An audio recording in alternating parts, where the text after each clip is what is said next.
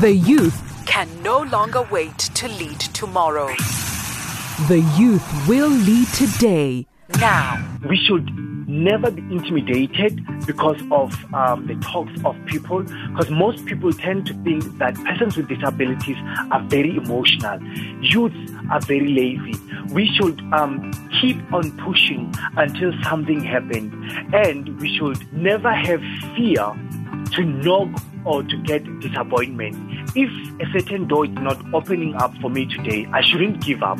I should continue and knock until they open the door, until they recruit us for permanent position, for suitable occupation, until they consider us in tenders, until they consider us in projects. Don't wait to lead tomorrow. Lead now.